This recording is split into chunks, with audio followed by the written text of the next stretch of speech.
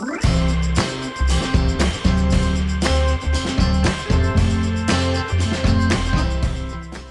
everybody, I'm Brian Grossman, Editor-in-Chief here at the Colorado Springs Independent. This is the Indy 15, the weekly show that recaps everything you need to know in the news. Our guest in studio today is reporter Greta Anderson-Johns, who's going to be talking to us about local school board struggles. That's putting it mildly, I think. But yeah. Welcome to the studio, Greta. Hey, Brian. Good to be back. Yeah. So to get started, I guess, this week's paper, you have a story entitled Dug In. And the subhead is D49 Board Censures Director Asks for Resignation. Let's talk about this. You were actually at the meeting this week. Tell me about that. Yeah. So it was last Thursday. It was a doozy, probably one of the more active ones that I've been to so far this year. Yeah. There were a couple. So bottom line, the highlights were board member Ivy Liu has said some pretty inflammatory things over the last couple of weeks. 2 weeks ago, she quoted Hitler in an attempt to compare, she said her intent was to say something like Hitler should never happen again in terms of influencing our youth. Mm-hmm. Teachers and administrators in D49 took it as an attack on them, saying they were indoctrinating students with, the things that lots of conservatives say our kids are being indoctrinated with, critical race theory. Mm-hmm. A new bogeyman is social emotional learning now, and that's primarily what she's been going after lately.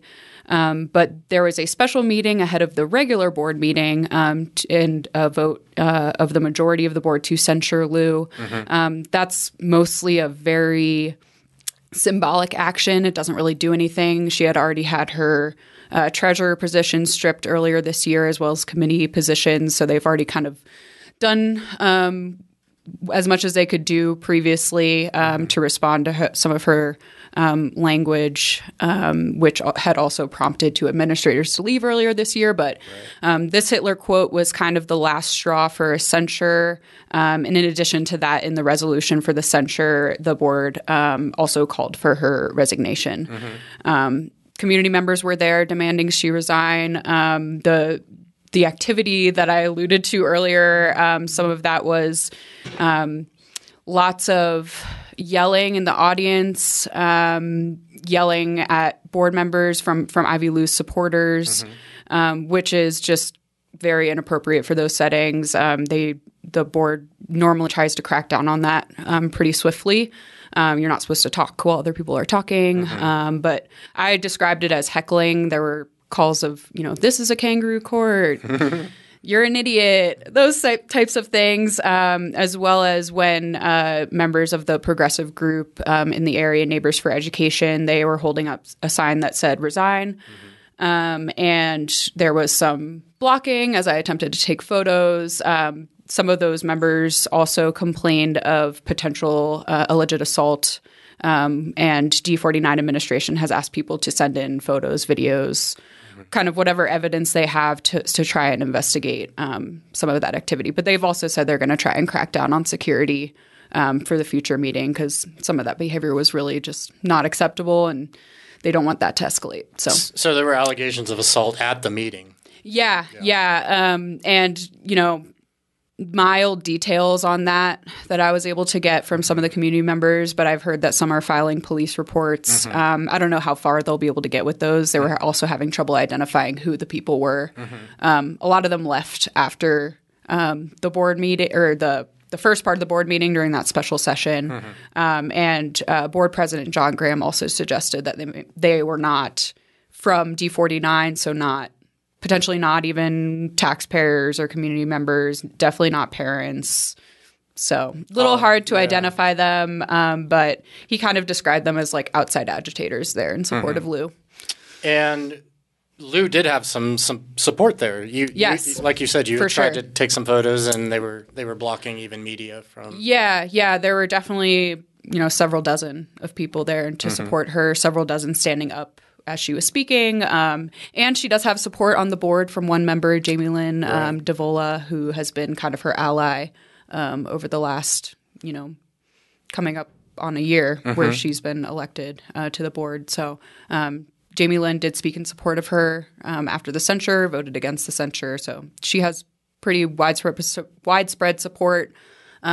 Whether that's from people who live in D49 is kind of an open question. But yeah. What do you think will happen now with the board? Any idea? Man, I honestly, she dug in on her comments. She continues to talk about quote unquote indoctrination in the schools.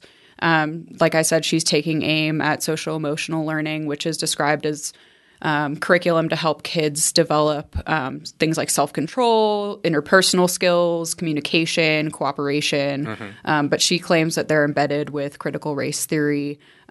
She, issued some research during this same meeting about the SEL programs that are in D49 schools, making comments about some of the buzzwords she found in there, things like equity, social justice, inclusion, diversity. Those are all things that stand out to her as issues for being taught in D49 schools. And for our listeners and readers, I'll be digging further into that and trying to learn exactly how those concepts are being taught in D49. Maybe try to clear the air a bit on that in the next couple of weeks. So, and SEL is sort of the new dog whistle, critical race theory. Yeah, and even though SEL, I think, is a little bit different from critical race theory in that we found, pretty much right away that critical race theory isn't taught in K-12 schools in Colorado, but SEL is. Yeah.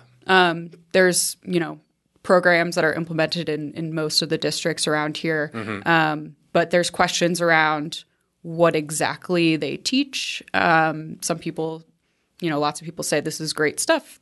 Kids should be learning interpersonal skills. Yeah, imagine that. Yeah. They might have to deal with other people someday. Right.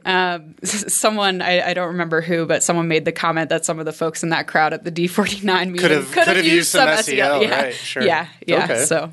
But D49 is not the only district to pick on. Yeah. There's some crazy stuff going on all over the city. Yeah. Let's talk about your story for the 30th of November. And this is the book challenge coming out of D11, right? Sure. And this is kind of building off of some reporting I did in early October in District 20 up north where there were several book challenges, which is I think in most districts, at least I've found in D20 and D11, there's a specific process that parents or anyone else can go through to, go to the library, pick out something that they find to be, offensive or inappropriate for kids in the library, and they can fill out a form. Usually, I think the first step is the book itself goes to a committee who reviews it and then votes on it. That would be a committee of parents, staff members, others. And then sometimes, and in the case of one book in D20, it makes it all the way to a board if there's an appeal after that committee.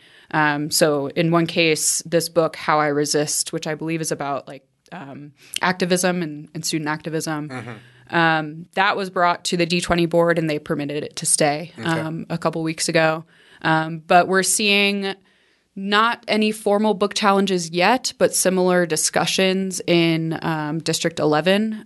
There's this group called the D11 Achievement Alliance, Leans Right. They have had meetings bringing up some materials they find to be inappropriate. Most of it has to do with obscene things that they're finding, like potential pornography. Discussions about sex is mostly what they're finding. But I will have a story out about that on the 30th if folks want to learn more. Again, nothing formal yet, but it's being talked about and important to call it out. So, are we still hearing anything out of D20 about that too, or not as far as I know, since that one book made it to the board and was permitted to stay. I have not heard anything past that. No. And anything out of D49 about similar stuff? Have you heard anything over there? No. Interestingly, yeah. I think their focus is on other things potentially right now. Okay. All right. So again, the story's dug in by Greta Anderson-Johns. This is also, if people aren't familiar, you can see it on the screen behind me, but it's our election recap. Pam Zubek did sort of a local rundown. It's got some state stuff in there too. Did you vote? I did vote, but not in Colorado because I'm still registered in Maryland as a military person. We're still residents of Maryland. So. Was it as exciting in Maryland as it was here in Colorado? I don't think so. I didn't hear much about Maryland. No. I think it's kind of interesting because we had a Republican governor, Larry Hogan, for 8 years. I think he was in for 2 terms. Okay. And then we elected Wes Moore, a Democrat, for governor this year. So I don't know. We kind of we're kind of, I don't know. Larry Hogan was kind of a exception for us. We're typically blue. Yeah, I would think so. In that area. Yeah, kind of weird. But did you hear Lauren Boebert has won? Officially, I think. Yeah, I did hear that. So are they going to have to do a recount, though? It's still within. No, because Frisch. He conceded. That's right. So I don't think they're doing the recount. Yeah. That was a close one. That was a squeaker. I think everybody woke up surprised to those numbers and lots of other numbers, too. It was a crazy election. So we'll see what 2024 looks like. So excited. I can't wait. So excited. If only somebody big would throw their hat in the ring already, right? So check out this week's paper. Deflated is the cover. Duggan is the story by Greta Anderson-Johns. I'm still getting used to your name. Yeah, me too. Me too. For the listeners out there, I got married, have been married, but also just had the official wedding because that's how we do it in the military. But hitched again, and now the name change is official, so you all better get used to it. Greta Anderson-Johns. Well, thank you, Greta, for joining us in the studio today. Don't forget to pick up this week's paper with our election rundown. It's available on newsstands and digitally through our website at csnd.com. Let us know what you think about today's show or any show. We read all your comments. So this show was produced by Dave Gardner and Nick Raven and directed by Nick Raven. The videocast is distributed by Sean Cassidy. Dustin Glatz is our art director. Amy Gillentine is our publisher. I'm editor-in-chief Brian Grossman. Be sure to join us next week for another Indy 15.